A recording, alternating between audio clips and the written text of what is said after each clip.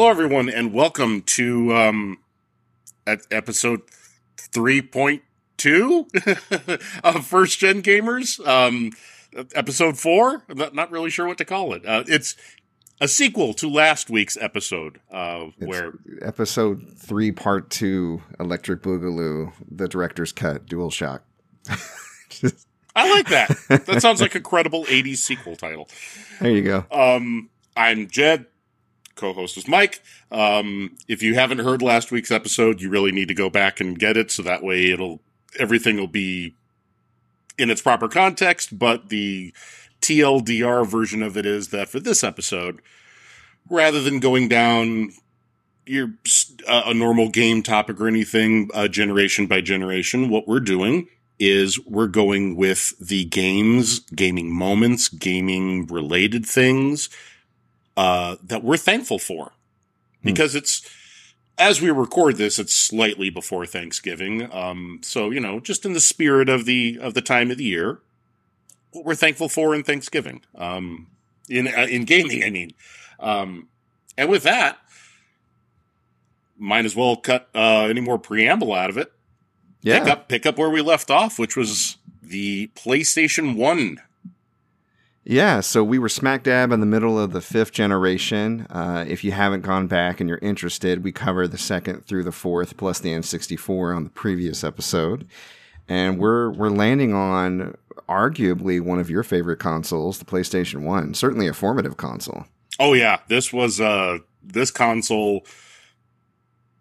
You know how some people will say that an album is the soundtrack to their life. At a certain point in time, the PlayStation 1 console was the video game console of my life for the better part of like 4 or 5 years. Like this was friends. This was hanging out with each other and playing games and the PlayStation had that kind of middle finger to the establishment feeling to it. I mean, the commercials where Crash Bandicoot was standing outside of Nintendo's headquarters and jeering them and, taunting them. It was just that 90s attitude console, and I was a 90s teenager, so that this console it scratched an itch.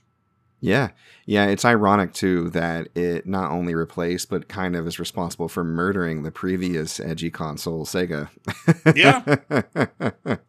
Because Sega in the early 90s was touting itself as the edgy alternative to Nintendo, and PlayStation came along. And it's funny because, I mean, historians will note that PlayStation was set to work. Sony was set to work with Nintendo to make a console together. Nintendo backed out, and Sony said, well, screw it, we'll do our own thing.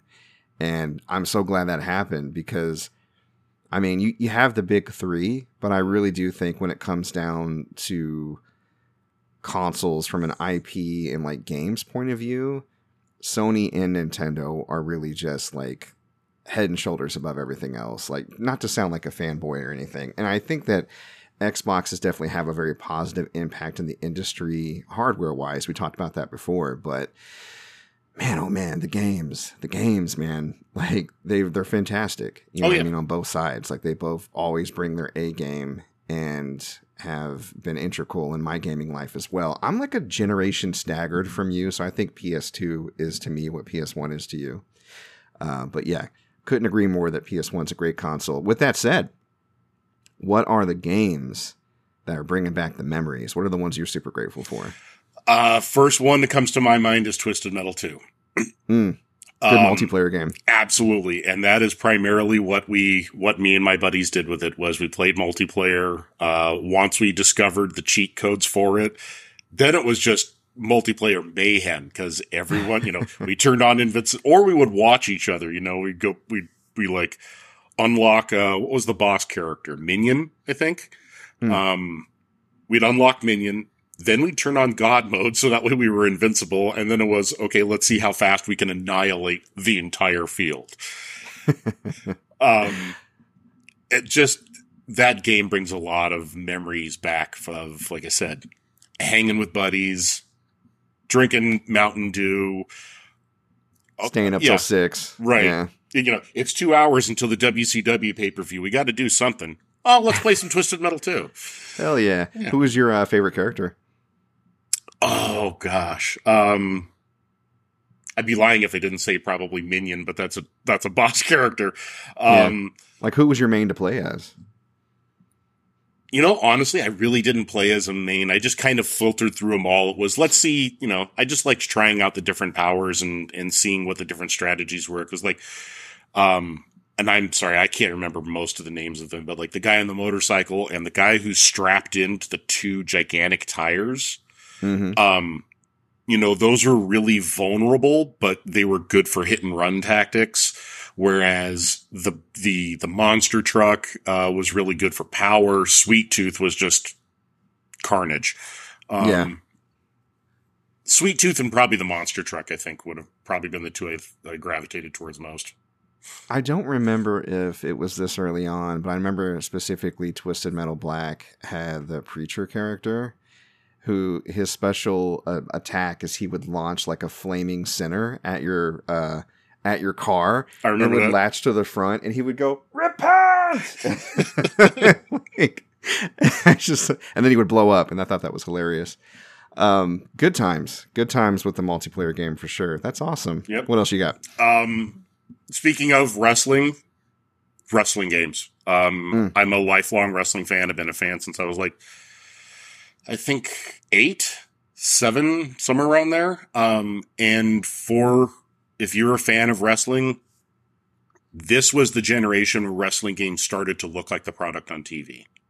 Yeah. I mean, okay, now you compare WWF Warzone and WWF No Mercy and WCW Nitro, and you compare it to WWE 2K22 or the AEW game that came out. Yeah, they're light years completely removed. But back then, all of a sudden you had 3D models, and they were walking to the ring, and there was pyro, and there was the theme song, and it presented what we thought at the time was the closest we were ever going to get to the product that we saw. It nailed on the vibes. You're right. Yep. It's because it had the opening song and it had the intros and the animations. It nailed the vibe of watching a wrestling match. Yeah. You're 100% right. Like, the jump from the previous generation to that, there was a significant difference in just mimicking the feel of actually watching a match. 100%. And again, another fun multiplayer game, another fun game to just sit back and watch your buddies play, because all of us wanted to be Steve Austin, because who doesn't want to be the bald guy who flips off his boss and kicks his ass? Sure. But yeah, all of the wrestling games, whether it was WWF Warzone, the ECW games, the WCW games, played them all, loved them all.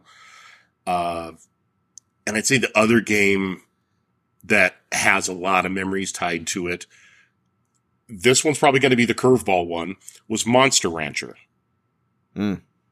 Now, for those who haven't played Monster Rancher or even don't know what it is, Monster Rancher is kind of like a Pokemon game, except for there's a couple of differences. It doesn't have the RPG structure of Pokemon. You're not going out into the world and capturing a monster and then raising it to fight and Team Rocket and all, et cetera, et cetera. Monster Rancher, you are a breeder. Like, it's like if Pokemon was crossed with like a horse breeding program. Or maybe if you were it was Pokemon Nursery, the game. Yeah. So you actually take a monster from a baby and you raise them on a farm, and you have to feed them, and you have to train them, and you have to discipline them, and you have to watch how you raise them, so that way their attitude isn't overly spoiled, but not overly, you don't also want to get too strict.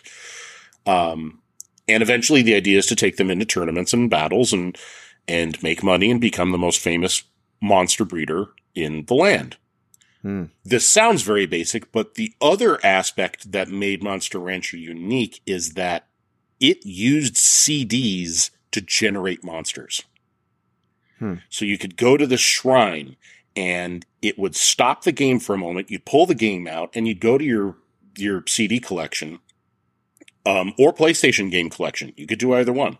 So you could go over there and you could grab Nirvana's Nevermind or Tupac's All Eyes on Me or name an album, and you put it in and it reads the data, and then you put the game back in and it generated a monster based on the data. Now, everyone who back in the day, we all thought, okay, we're going to put in Slayer and we're going to get, Satan coming out of it or something like that. It didn't work like that. I'm not sure what mechanics it used, but it used the actual data and it didn't take inspiration from the content. Yeah. But aside from that, I can't tell you how many times, because I had a CD collection that was probably 150, 200 CDs big, because, it was the 90s, grunge. We were all, all of us bought CDs out the ass back then. Oh, yeah, for sure. I had a spiral notebook, and I would write down, okay, Guns N' Roses, Appetite for Destruction. This produces this monster, and Nirvana's Nevermind produces this monster, and Pearl Jam's 10 and I literally, my buddies and I, we would take turns just going through the CD collection. My buddy had some CDs that I didn't have. Bring them over. Let's try them. And, we did that and we cataloged it. And so that way we knew, okay, when we want to play as a golem or we want to play as a monol or any of the other monsters that were in there, now we know, pull out this album. That's really neat. And I like the social aspect of like having friends bring over their CDs to see, like what monsters will show up. That's pretty cool. Yeah. And they even, the manufacturers, Tecmo, even programmed in some, I believe there were some CDs, and there were definitely games that gave exclusive content. Like anything that was made by Tecmo. Ape Escape made a gorilla. That makes sense. Right. Yeah. And there were a few others. Tecmo's Deception made something. I don't remember what. But yeah, we use that again as another social gaming platform. Yeah, that would be simultaneously cool and a disaster for the used games market and used CDs if they brought that mechanic back. Like, imagine if you got classic PlayStation 1 games to be read by the PlayStation 5 for the PlayStation 5 Monster Rancher game. And so people were hunting down these obscure games just to get the right monster or whatever for the data. So they actually did re-release Monster Rancher 1 and 2 on the Switch. They did a complete, they didn't do a full-blown overhaul, but they buffed it up nice. They had to obviously take out the CD mechanic because it's a Switch. But what they did instead was they have a reference library of a shit ton of albums and games, including albums that came out in between Monster Rancher's release and now. So there are much more modern releases. You can look up Taylor Swift albums and whoever else is popular now that I have no idea about.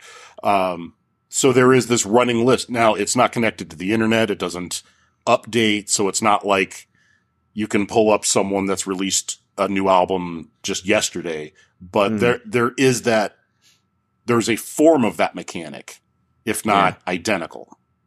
That's really neat. And I can imagine that, that many years worth of data, like you're probably spoiled for choice for sure. That's really neat. How do you, in the newer game, have you played it to where you understand how you access that data? Like, do you have to unlock it, or how's that work? I have played it. I do have it, actually. You go to the shrine and you just search. So, say you want to look up, I don't know, Iron Maiden, Number of the Beast. You just go into the search and there's an artist or a title search, and you just type it in text. So you artist, Iron Maiden, and then it will bring up every Iron Maiden album that they have in the database.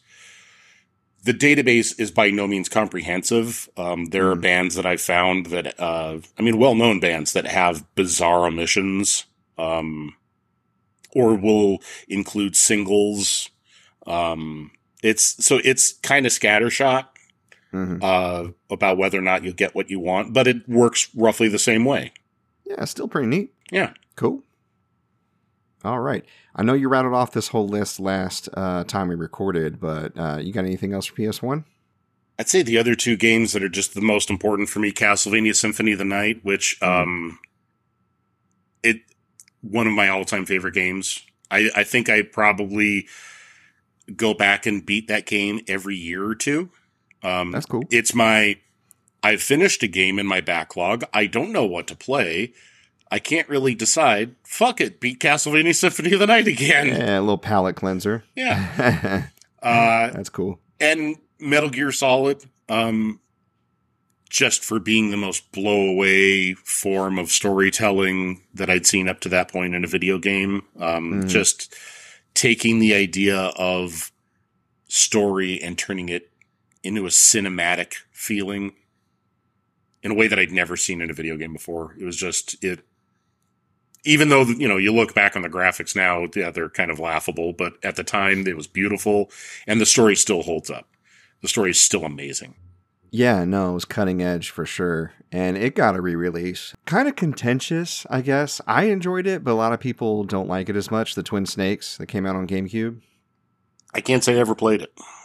It's basically if you made Metal Gear Solid, but with Metal Gear Solid 2 graphics.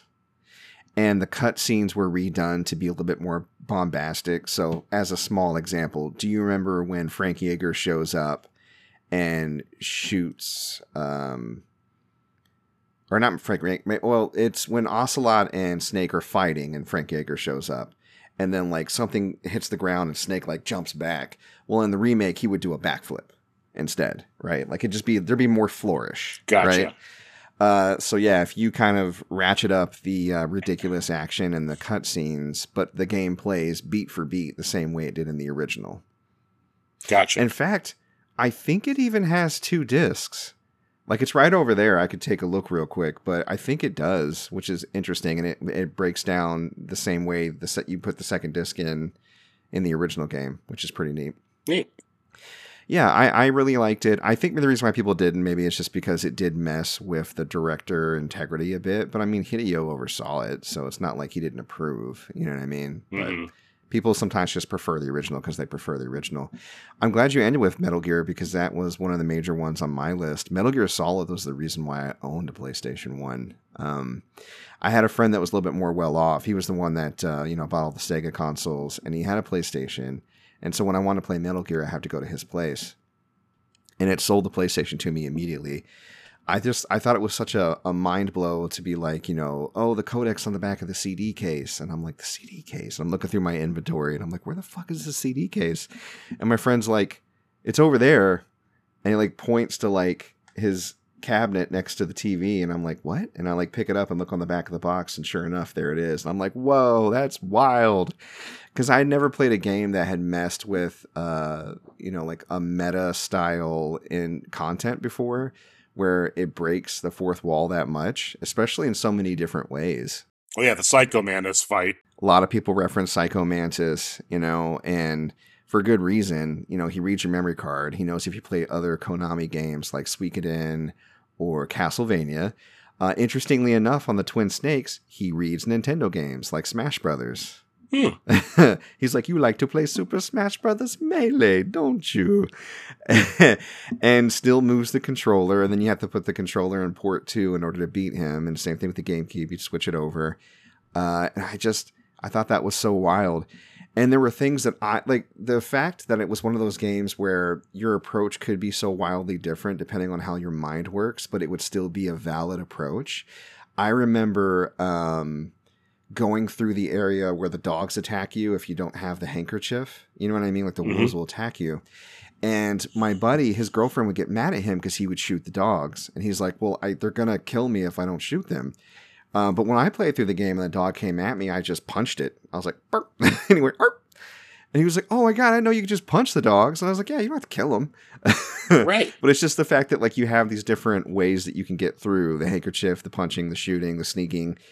That really kind of sold it to me. So I raved and raved about it. And then for my birthday, my sophomore year of high school, my girlfriend got a PlayStation and a copy of Metal Gear for me, which was really cool. It was used and the disc was a little scratched. So sometimes the real life cutscenes would skip, the ones where they showed footage of like nuclear disposal and stuff. Yep. But it worked well enough. So, and I was sold from that point. I was super hooked.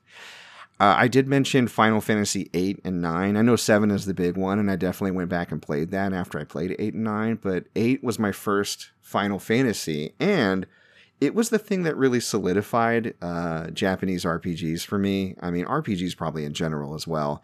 I know I had played previously Phantasy Star 2, and we talked and raved about, that game on the previous episode, but it hadn't really dawned on me that I should seek out more games like that.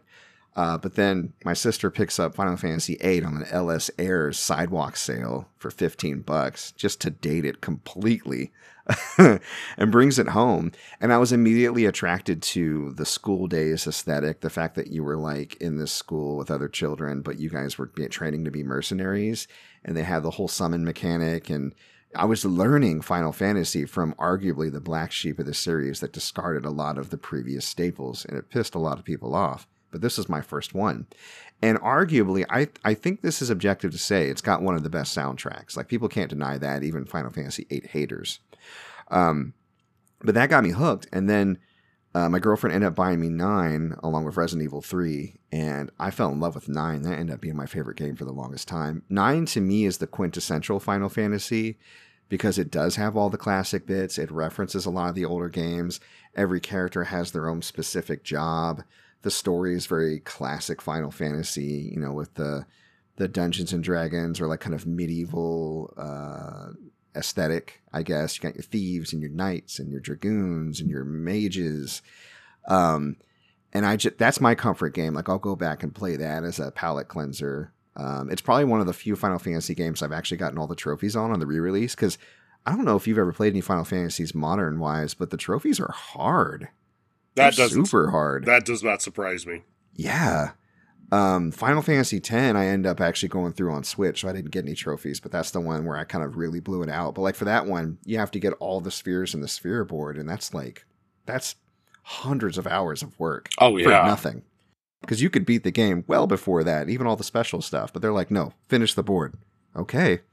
But yeah, those bring back a lot of fond memories of just hanging out at my house, playing PlayStation, enjoying the games. Tony Hawk's Pro Skater, a lot of times with the PlayStation, you have those demo discs, right? And those were fun. You get them in magazines or, for cheap, and they'd have all these different game demos on them. And Final Fantasy VIII, I played that on a demo. Tony Hawk's, we played on a demo. And then that was one of the ones that sold me a game day one. I was like, we got to get Tony Hawk's. And that was one of those fun, stay up till 6, go to the barbecue joint, get a bunch of food, watch Gladiator, then play Tony Hawk's all night. That type of thing. Great times at Tony Hawk's. Chrono Cross, I wrote down. It was one of those RPGs I took a chance on. And again, I played that before Chrono Trigger and fell in love with the soundtrack. Really loved the different ways that it kind of subverted expectations on Japanese RPGs, like the fact that you completely heal after each battle, so you can just give everything you got when you're fighting battles individually. And the fact that, you unlock a sweeping amount of characters. It's at least dozens, if not 100. I can't remember exactly how many characters you can unlock.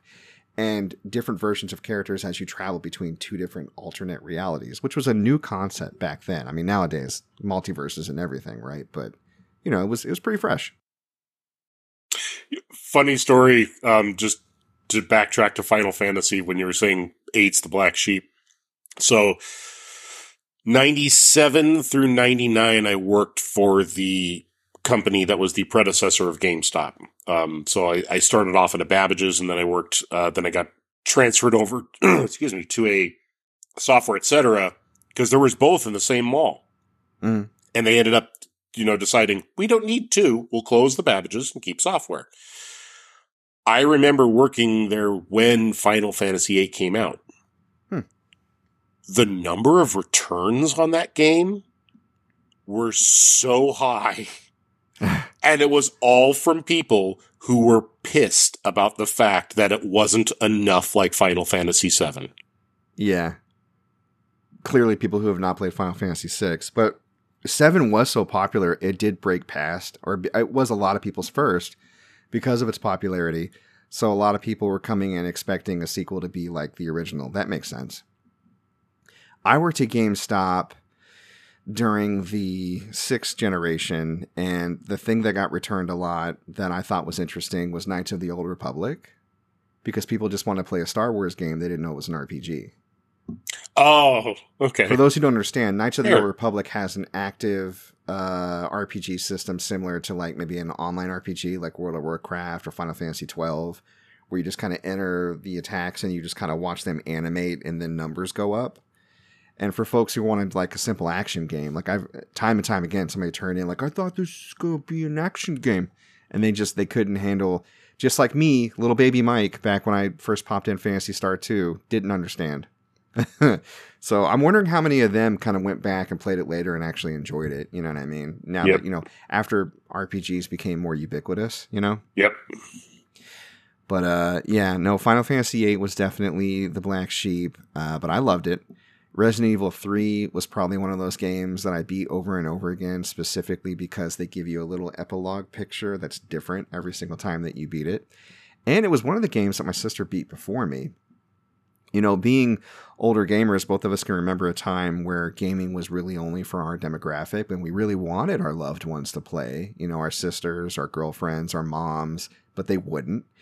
And I don't blame them because a lot of it wasn't marketed towards them. But whenever they did, it was really exciting because you got to include somebody you cared about and something that you really enjoyed doing. So the fact that my sister bought Final Fantasy VIII didn't really stick to it. But then when I got Resident Evil 3, she beat it before I did because she was so addicted to it. That was really cool. I really enjoyed that.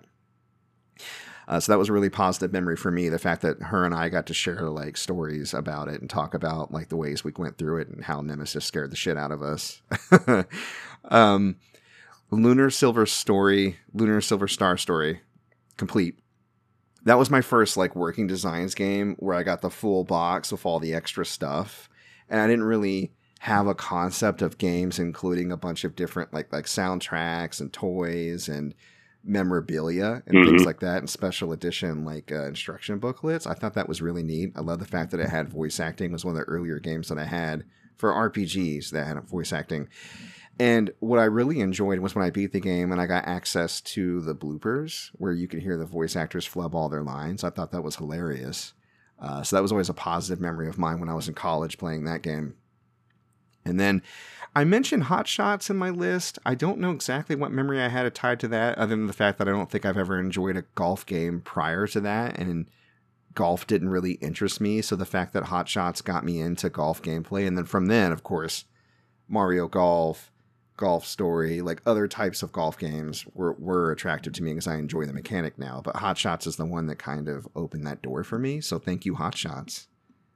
But that covers it for me for 5th gen. Did you have any other memories on any other consoles we didn't talk about? No. I think we covered it between the last episode and this one. So I'd say we could move on to the 6th generation. Let's do it. All right. So GameCube. Do you? Why don't we start with the little purple lunchbox? Do you have anything to share on that one? Oh, tons. I wasn't an early adopter of GameCube, but I did eventually get it, and I went back to play all the ones that I had missed. The thing that I hated about GameCube, and this is a Nintendo thing in general, the games don't depreciate. Not nearly as fast as they should. So I was wanting to play Wind Waker really badly, obviously, because I had been following that, and I really enjoyed the way it looked, but it just remained $60 for the longest, and I didn't really understand why when all these other games would go down in price, especially if they've been out for a year or two, right? But once I actually got into the collection, GameCube gave me the chance to play a few Dreamcast games that I was really interested in. So I got to play and beat Grandia 2. Actually, no, I'm sorry. Grandia 2 I played on PS2. So let me separate that. Skies of Arcadia was the Dreamcast game that I got to play for GameCube. And I'm glad that I bought it when I did, because it's one of those games that goes for a lot of money because it hasn't been ported since. Skies of Arcadia on GameCube is also the definitive way to play Skies of Arcadia because of the extra content that was included when it was re-released. And it is a unique RPG in that you play as a sky pirate, and so there's a lot of sky battles. And the sky itself, like you go from island to island, so you definitely have dungeons and typical like on-the-ground gameplay. But the exploration element where you got like extra currency and renown for discovering landmarks and different things in the sky made exploring the world map itself its own game. And the sky was more like an ocean because you could upgrade your ship throughout the story to eventually go higher, so you can access some higher areas in the sky that most ships can't get to, but then you can go into the deep sky. And the deep sky was kind of scary, and even the music was more ominous, and it felt like you were in deep ocean, right down to like some of the creatures you would run into, because you weren't just fighting like other sky pirates and other ships. Sometimes you'd run into monsters too. So the game was really attractive on a lot of different levels. It even has, at one point in the game, you get marooned on an island that you eventually turn into your own pirate base, and you get to deck it out and pay money to kind of expand it. And that was my first run in and brush with that type of game mechanic, because it's not in every single game nowadays, but you definitely played a game or two that has like build up your base while you play the game. Most recently, Chained Echoes, that indie RPG that came out that was fantastic, that everybody should play. So yeah, a lot of fun memories with Skies. Spider-Man 2. I love Spider-Man games. If you look at my collection, you'll see I have damn near all of them. I'm actually playing through the modern Spider-Man 2 right now, and I'm loving it. But the original Spider-Man 2 was modeled after the Sam Raimi Spider-Man 2 movie as far as the story. And of course, they added some things in, including some fun Mysterio bits. But the thing that really stood out to me was that was the first time they really nailed the web swinging in a Spider-Man game to where you felt the momentum. You know, it basically walked so that Insomniac Spider-Man could run, right? Right. And it was the first game where you could stand on the top of a skyscraper and then jump down and land on the ground below. Prior to that, Spider-Man games, if you were up in the high part of the city, then when you fell off, like you just dropped into a cloudless abyss. Like, you know what I mean? Like they didn't really have the technology, or they didn't develop, the way to efficiently make a Spider-Man game where you could have open world gameplay in that respect. So the fact that they were able to pull that off for the first time, that was really memorable and a lot of people's favorite Spider-Man game for a long time, and for good reason. And I got the GameCube version because I felt like games loaded slightly faster on the GameCube than PlayStation 2 because the laser didn't have to go across as big of a disc, if that makes sense. Yeah. And I think that's sound logic. I think the GameCube loaded faster than the PS2. I could be wrong, but that's why I did it. I don't think I've played any games where I've played them both on that was cross-platform to be able to compare, but just going on vague memories of how fast games would load in general. Yeah, I think they did load a little faster. Yeah. I could probably test that out sometime, or probably just look up a YouTube video. I'm sure somebody else has already tested it. Smash Brothers Melee, that was my first Smash Brothers game, and I mean, I'm a huge fan of Ultimate, and Smash Brothers itself, it's just a celebration of gaming, you know what I mean? Like, obviously, they didn't have access to as many licenses, and there were some Nintendo properties that hadn't come out yet, but it was still like a vast array of different trophies that you could get in the game, and it would have 3D models of all these different Nintendo games, some of them obscure that hadn't even come stateside. In fact, one of the characters in Melee, as you recall, the Fire Emblem character Marth, his game hadn't even released in the States, so we hadn't played a Fire Emblem game when that game came out, which I think is really interesting. But it generated enough interest in Fire Emblem here in the West that they eventually started releasing the games over here, and I'm super thankful for that. Love Smash Brothers for everything that it stands for. First, Animal Crossing. Animal Crossing's a vibe. I think we're going to bring Animal Crossing up again in an upcoming video because to me, the fact that it accurately represents a calendar, like it follows an annual calendar, it celebrates all the holidays, it has all the seasons, it feels very cozy. And, you're going around doing favors for villagers and catching bugs and cataloging them and catching fish and cataloging them and slowly expanding your house by paying off your mortgage to Nook. By the way, people knock Tom Nook. They say he's a slumlord. And I mean, not that I have love for landlords, but have you dealt with a landlord before? I've never met one that was just, pay me when you can. It doesn't matter when. Are you shitting me? Yes, please. Right. I mean, if my mortgage company came to me right now and they're like, hey, Mike, I know that we're charging you so much money every month to pay on your house, but, just pay whenever. And when you pay it off, maybe we'll expand it for you. And then you can pay that off. I'm like, what? Yes, please. Thank you. Signing the contract, whatever it takes. Yeah, there's no interest. Oh, my God. So, no, Nook is the best. I don't care what anybody says. He's awesome. And the fact that, like, you really feel like you invest in the local economy in the town, because the more money you spend at his shop, the more he expands his shop. Like, you really have an effect on the lives of the villagers there.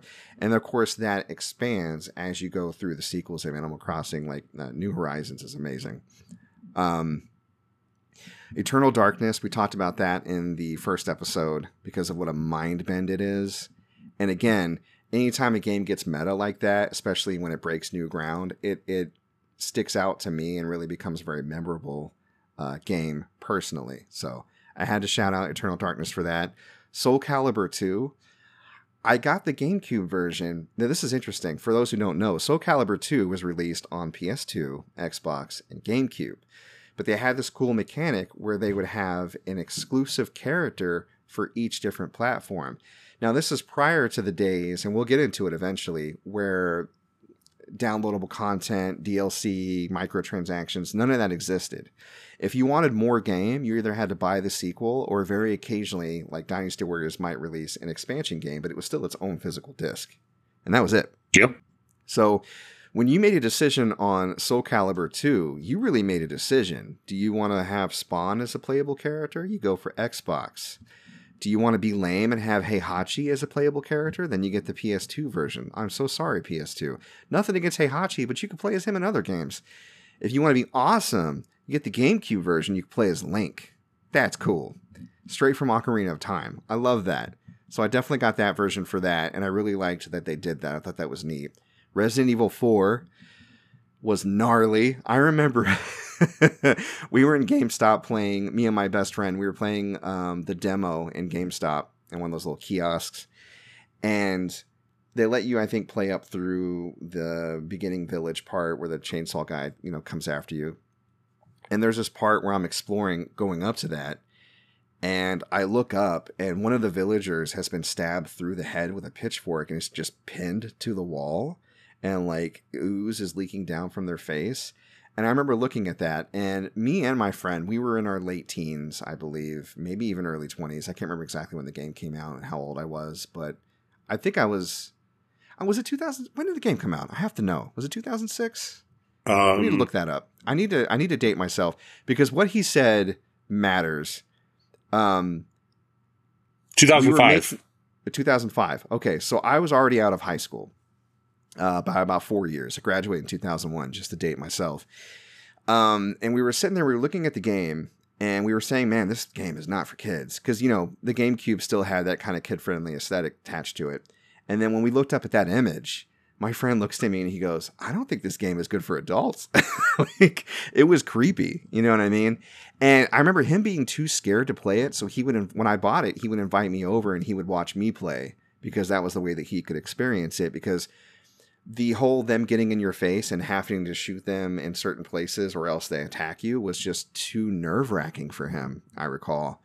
And I thought that was interesting, because I always thought of him as a tougher guy than me. So it was cool that I could do this thing that my friend couldn't do, and that always kind of made me feel neat about playing Resident Evil 4, because I was really good at it. Like, I unlocked everything in that game. I got the elephant gun, all the mercenaries, all the stars, all that good stuff. I was really decent, but I played it all the time. Pokemon Colosseum. Oh my God. Like, I had briefly played Pokemon Stadium for N64, and it was kind of neat, but Colosseum was its own Pokemon adventure. And in this one, you can actually steal Pokemon. Now, to be fair, you were stealing Pokemon that were being abused by Team Shadow or whatever they were called. I can't remember what the team was called. You had this special thing, and you had a friend with you that could tell you if one of the Pokemon was a Shadow Pokemon that you should kidnap in order to save them. But that mechanic alone, and the fact that every battle was double battle, just gave it such a unique flavor that, I don't know, like, it really stuck out for me. And again, it's one of those games that I bought in its hay and then appreciated, like, skyrocketed in value. Pokemon games in general, like, I'm glad I'm a Pokemon fan, because all the Pokemon games I own alone by themselves probably net me at least 500, if not more. You know what I mean? Like, just because of how pricey they are. Definitely probably more, actually. I'm probably underselling that. Hulk Ultimate Destruction. One of those games like Spider-Man 2 that makes you feel like the hero you're playing as. They haven't made a decent Hulk game since. I'm sorry. They tried a little bit, I think, with the next generation's Hulk game, but they just fell short. But Ultimate Destruction was the first instance of Hulk hands where he would split a car in half and then bang the pieces of the car into the ground until they became like these iron gauntlets that he could use, traversing like a 3D environment. It's a little janky and definitely not the best looking game to go back to, but at the time, wow. You know what I mean? Like that again made me think about, wow, we can have good superhero games that aren't X-Men or Spider-Man. You know what I mean? Yep.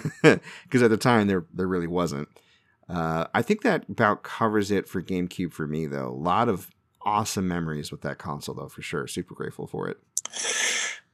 All right. So for me, the GameCube, my memories tied to it aren't necessarily tied to specific games. Mm-hmm. So my first memory of the GameCube is because of where I was in my life at the time. And that was, I had just moved from where I grew up, Oregon, to Michigan, which is where I live now. My wife lives here, or my wife lived here at the time. Well, still does. And, I moved here to be with her. We had gotten engaged. So I was starting a new life in a new area.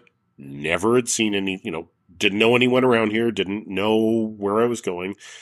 And her family was infinitely bigger than mine. Like, I had my parents and that was it. I had my grandmother in town. Thanksgiving was a very, very small thing. It was, we stayed in the house or we went over to my grandmother's. So when I moved out here, and I found out, no, we go, like my mother-in-law has 4 siblings, so they would rotate where Thanksgiving was hosted between the siblings every year. So one year it was at this person's house, one year it was that, and everyone was split into different states. The year that I moved here, 2001, it was at her brother's house in Virginia. Mm. So now I'm not just going somewhere new, I'm going somewhere new, and I'm going to meet all 5 of my mother, or all 4 of my mother-in-law's siblings, plus their spouses, mm-hmm. plus their kids. Right. My wife has, on that side of the family, I think has 11 cousins. And someone brought a GameCube. None of the cousins knew me. This was the first time meeting any of this family. So here I am, for an only child from the middle of nowhere, and suddenly I am thrust into this situation where I'm meeting like 25 new people, and I can't keep anyone straight. And, the adults hang out with the adults, and the kids hang out with the kids. And even though I was in my early 20s, we're hanging out with the kids because we're not the adults. So they're all playing GameCube. And that is one of my memories of the GameCube, is that first Thanksgiving, and they were playing, what was the first Star Wars Rogue Squadron game that came out? Was it Rogue Squadron 2, I think? Might have just been Rogue Squadron, but I know what you're talking about. Yeah. It's a good game. I have it. It's over there. Very good game. I remember watching them play it, and there was a couple of other games that they played. I couldn't tell you what it was now. It was 22 years ago. But I remember just being in that basement with them, getting to know all of the cousins, and the thing that we orbited around, whether we were playing it or not, was the GameCube. That's cool. The other memory I have of the GameCube is that sometime about a year later, maybe, for some reason, my wife just got a wild hair and decided, I want a GameCube. I'm like, okay, get a GameCube then. So she got a GameCube. I already had my PlayStation 2. She had a GameCube. Mm-hmm. We traded games. There were some games she played on the PlayStation, and I think the only game that I played on the GameCube was Super Mario Sunshine. There's a good one. But that was the game that we shared, and it was really my eye-awakening moment, my eye-opening moment of, holy shit, not only can she be good at games, she can kick my ass at some of them, because I'm not good at Super Mario Sunshine. Maybe it's the jetpack mechanic. I don't know, but it's not the easiest Mario for sure. I think Odyssey is probably like one of the easier ones, but yeah, Sunshine can be tough. Yeah, I had a challenging time, and that was my first 3D Mario as well. I didn't have an N64. I never played Super Mario 64, so that was my introduction to it, and it was difficult. She, on the other hand, picked it up and just destroyed the damn thing. And she made it her mission to get every one of those, what were the collectibles? Star shines, Shines. She was like, she could not live with herself unless she collected every star shine. So there were so many nights where I would sit there and watch and be like, "Hun, you missed that piece, that little bit of paint over there on the water tower." Oh, okay. Psh, and she'd spray it off, and there's a star shine. And so it was. I had fun just being with her and watching her game, which is one of the few times that I can sit, because I don't watch Let's Plays. I'm not a Twitch watcher, but that, and maybe it was just because it was the wife. But I got a certain amount of joy just sitting with her and watching her play and have fun. Yeah. No, that's neat, man. I can actually relate with you on the family thing. My family's very small, and my wife's family on her mom and her dad's side is huge. We started dating in October, and then so the next month, Thanksgiving, she invites me to her dad's side Thanksgiving first. And I go there, and there's like 100 people in this tiny house. And I'm just sitting there like, okay. And they're like, whose boyfriend are you? And I'm like, Kristen. Oh, okay. Let me tell you an embarrassing story about her. And then I go to start to eat the food, and somebody smacks my hand. We don't eat here. Not here. We eat at the next house. Okay. Because I didn't realize that they were really bad at cooking. And then we go to, luckily they'll never hear this, but then we'll go to the mother side of the family where the good cooks are. And then we get our fill. And again, easily like 40 people there, because they're more spread out on different states, like your mother-in-law is. But yeah, just like so many siblings. And again, then like my grandmother-in-law has a lot of siblings. So that's why it spills down even more. You know what I mean? Mm-hmm. And it's just a gigantic family. In fact, we're having a family reunion this week, and it's here in Indy. Everybody's coming in from California, New Jersey, Virginia, Atlanta, Texas. They're coming in from all over. So it's going to be a lot of fun, and it's a little intimidating. And I'm 15 years in, and I still don't know everybody's names. But then I look at Kristen, and I'm like, hey, who's that? And she's like, I don't know their name either. Oh, cool. Okay, I feel better. I would give my wife credit. She helped me in advance by she created a dossier of she typed out this, like, this is this person. She is my she's second of the five, and this is her son, and she had text and she had pictures, and it was like this 36 page file that I could just study and be like, okay, now I'll be able to recognize Aunt Lori and Aunt Bonnie and Scott and it helped, but it helped to the extent of putting faces to names.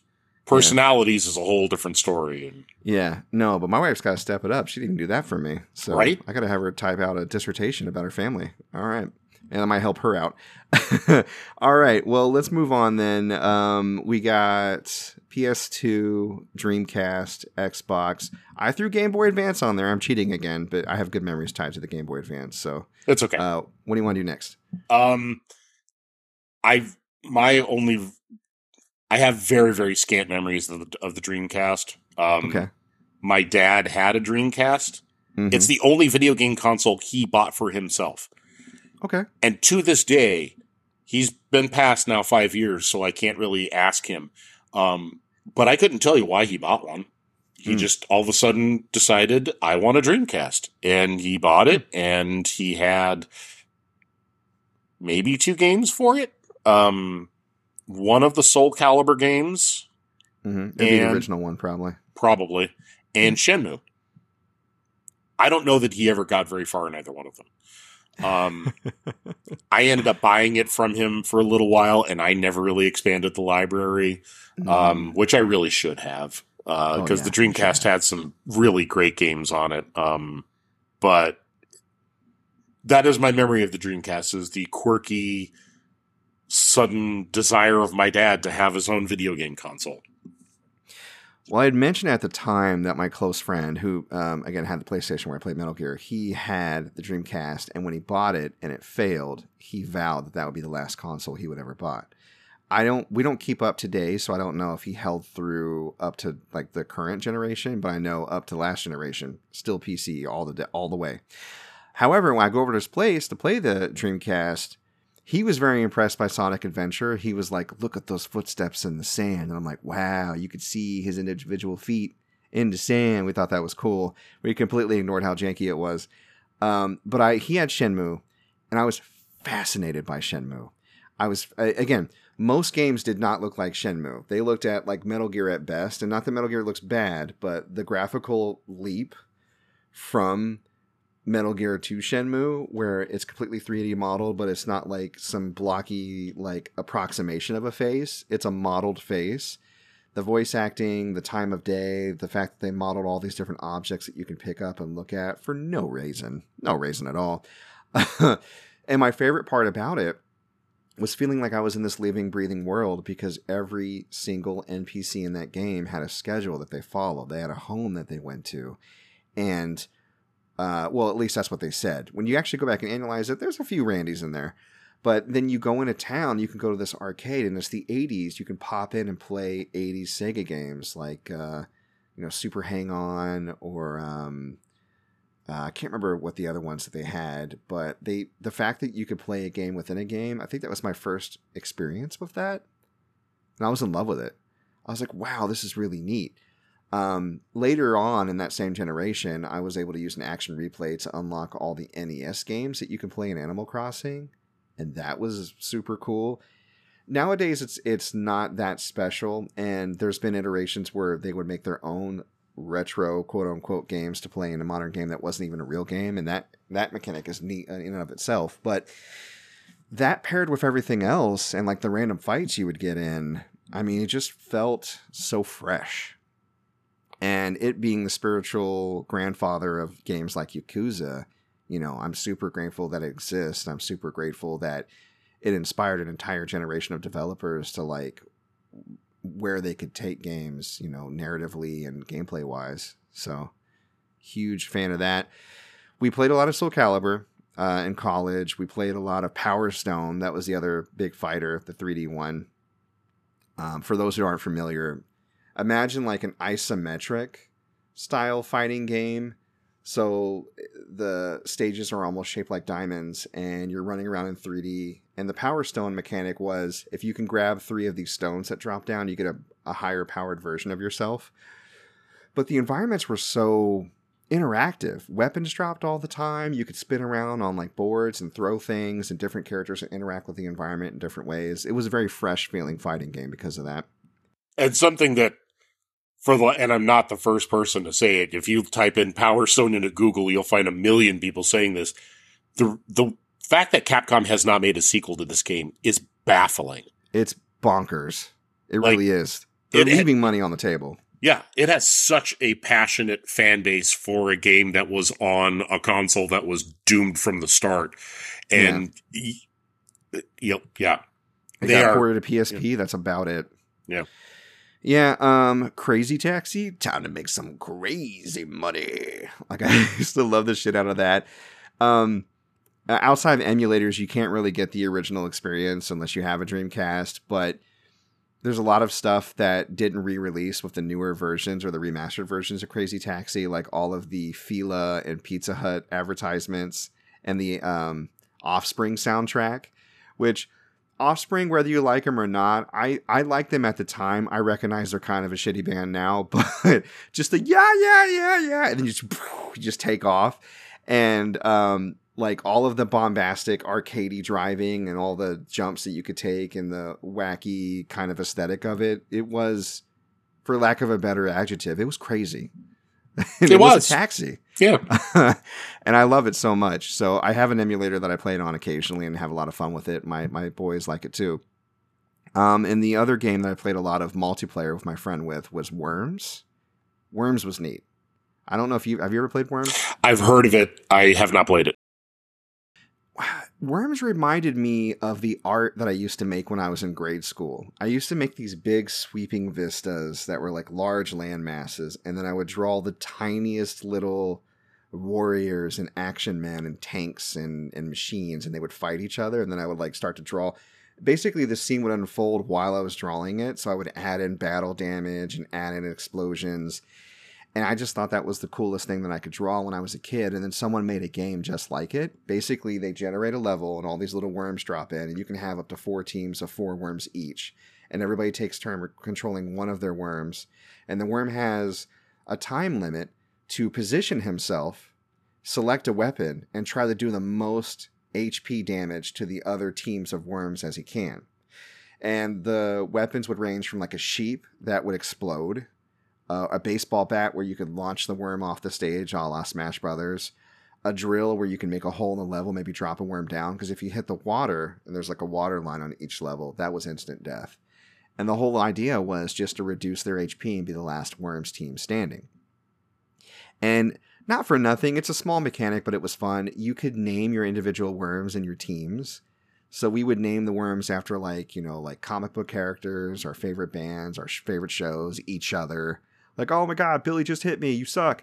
And the little, you could pick different accents for them. So they have like little kind of minion-esque, kind of chibi worm sounding voices, but it could be a Scottish version, an American, a French.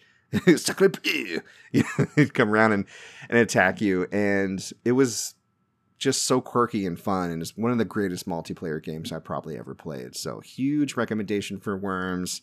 If folks out there find a version for their console of choice, because it's still kicking. All right. Yeah, that's Dreamcast for me. I have nothing for Xbox. Me neither. Never touched one. I played it so way after its hey. I can't attach any memories to it. Not really. I'm sorry. I'm sure there's people out there like, what about Halo?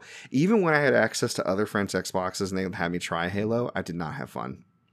I never took to Halo. I'm sorry. And I'm not a first-person shooter fan. I think, honestly, okay, if we take Metroid Prime out of it, because Metroid Prime is not strictly a first-person shooter, if we were just going strict-ass, old-school, first-person shooters, the last one I played might be Quake on the Saturn. That's fair. Yeah, I'm just not that kind of guy. Yeah, so. It's hit or miss for me. Wow, Jed, you know what I'm thinking? I'm thinking this might be a 3-parter. It might be. Because we still got to talk about the elephant in the room, the PlayStation 2. Yeah, the 5th and the 6th gen are so beefy for both of us. I was afraid that this would happen. Let's do this. We have GBA left aside from PS2. Let's do the same thing we did last time. Let's finish with GBA. We'll read our PS2 lists as a spoiler stinger for the next episode. And then we'll come back, do PS2, and then the 7th and the 8th to wrap it up. And I think we could finish that in an hour, hopefully. It'll probably be like a half hour for PS2 and then a half hour for the last 2 gens. Right. Oh my God. Okay. All right. Let me get the Game Boy Advance out of the way then real quick. Castlevania. You talked about how Castlevania Symphony of the Night is your favorite Castlevania game. Have you ever had a chance to play Aria of Sorrow or Dawn of Sorrow? Yes, because they re-released on Switch, and so I picked up that. I think it's like Aria of Sorrow, Dawn of Sorrow, and one more that I can't think of. So I've at least played if it's the Game Boy Advance collection, it's not Dawn because that came out on DS and it's a direct sequel to Aria. But the Game Boy Advance collection does have Aria and 2 other really good ones for sure. Okay, yeah, I've played one of them. I honestly can't remember which one. You should go back and pay specific attention to Aria because I feel like that's the best spiritual successor to Symphony of the Night. Not that there aren't plenty of Castlevania games to point to that are very similar to Symphony of the Night, but with Aria, the story and the protagonist paired with the cool mechanic they released where you can actually absorb the souls of monsters and that's how you get different abilities. It's really, really addictive and fun. And when you actually get the story, it's kind of a neat twist on the Castlevania formula. And I think it starts in modern day, which is really interesting. Like, I think the main character, Selma, he's in high school or something. It's weird. But that game really stood out to me, and I played it on an emulator, so I kind of cheat with this. I didn't play it in its but I discovered it when I realized that my phone was powerful enough to run GBA games. And I would spend all kinds of time at work when I was supposed to be working, just playing Aria of Sorrow instead. Shout out to Quiet Quitting. And I mean, I think I beat Crisis Core that way too, actually, to be honest. But it was just from start to finish such a joy. Such a joy. Like, it really helped me while away the hours while I was stealing money from the previous company I worked for. The other game I played a lot on the Game Boy Advance that I want to mention was Final Fantasy Tactics Advance. I did play it. I never finished the original Final Fantasy Tactics on PS1. I'm one of the few people that didn't enjoy the story. I understand it's very mature and it's very adult. I couldn't get past the very stiff, antiquated way a lot of the people in Ivalice talk, and I didn't like the way that translated Final Fantasy XII. Final Fantasy IX is technically in that universe, but everybody sounded regular that were supposed to. Like, nobility sounded like nobility, but, you know, the average Joes, they were relatable. You know what I mean? Mm-hmm. But in Tactics, the original one for PS1, everybody was nobility, or they were serfs, and, like it was just very formal and dry. And I bet if I pushed through, I would have found a wonderful story in it, because a lot of people say that they have. I just never was able to. But with Final Fantasy Tactics Advance, it just hit me at the right time. The story in that, again, starts in modern day. Somebody picks up an old book called Final Fantasy in a store. They read it. They get sucked into the world. And there's a dynamic between the kids, how they all react and live in that world. Some want to go home. Some don't want to go home. Some want to change the world in their image, and they'll do anything they can to get that to happen, no matter how unscrupulous. And you're thrust into that story. So I really enjoyed it. It was another game I played at work, coincidentally, but this one was a telemarketing job that I got when I was in college, and I had all the scripts memorized, so I'd literally be playing Game Boy Advance, and I would just be talking like to whoever was on the phone. I'm like, yeah, you know, you probably really want this automobile insurance or whatever. Oh, you want it? Cool. Let me just get you set up. And I remember people, like, we had open queues, so people could see me play, and they were pissed. And they would constantly complain to my supervisor, like, that guy over there is playing Game Boy Advance. And I loved him for this. He looked them square in the eye and he was like, he's our best seller, so he can do whatever the hell he wants. And I was like, yes. Nice. Because I have a unique talent which helped me in that particular field. I can read something for the first time, but make it sound like I'm not reading it, which is not that unique. There's a lot of people that can do that, but not in that building at that time, I guess, because I was able to sell a lot of this garbage that they were selling. And I'm not proud of being a telemarketer. I think it's lame, but I was in my early 20s and I needed money. What are you going to do? You know? Dude, I worked at a cash till payday loan place. So, yeah, those are gross too. We've all got one of those jobs where we're like, yeah, that's a black period in my life. Exactly. Yeah, it's a dark time for sure. But that was a bright point in that dark time. You know, people were cursing me out and yelling at me and being really mean, but I didn't care. That probably helped me sell too, because I would just move past them quickly and still have the sunny disposition I needed to sell, because I was just jamming along on my little Game Boy Advance game, having the time of my life. You know what I mean? So thank you, Final Fantasy Tactics Advance, for making what would have been a horrible experience that much more bearable. PS2. All right, let's wrap it up with PS2 by saying the names as a teaser, the names of the games we're going to discuss, and then we will pick it up next episode. Hopefully we'll have the first of this at least released before Thanksgiving. You know, the editing gods, if they are kind. And then if not the second, I know the third will probably come out after. So when you hear the third, hopefully you're still in the spirit of the holidays, and we're going to keep that holiday theme going, hopefully. That's all I'll say, because I don't want to commit in case we can't. But PS2, do you want to rattle off the games that you were planning on discussing? Sure. Let's see. Tekken Tag Tournament. Summoner. Yes. 2 out of the 3 God of War games. All right. Metal Gear Solid 2 and 3. Jak and Daxter. Monster Rancher 3. Grand Theft Auto 3. Grand Theft Auto San Andreas. Oh. Hell yeah. And I'm not going to say what game. I'm just going to give a teaser for this. Okay. The original version of my favorite game of all time, comes from the PlayStation 2. And you bet your ass we'll be talking about that one. Oh, wow. Okay, I'm excited to hear what that is. All right, let me rattle mine off.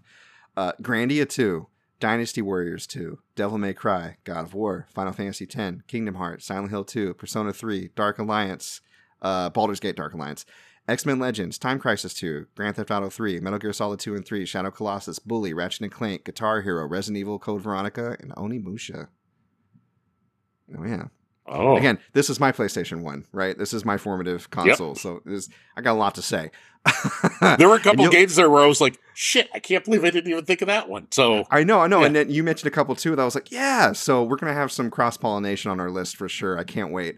But yeah, let's go ahead and wrap it up. So folks, thanks for coming out and listening to us. We very much appreciate you on First Gen Gamers going down memory lane with us and talking about what we're thankful for. And again, as always, you can check our link tree and communicate with us if you want to talk to us about any games that you're into.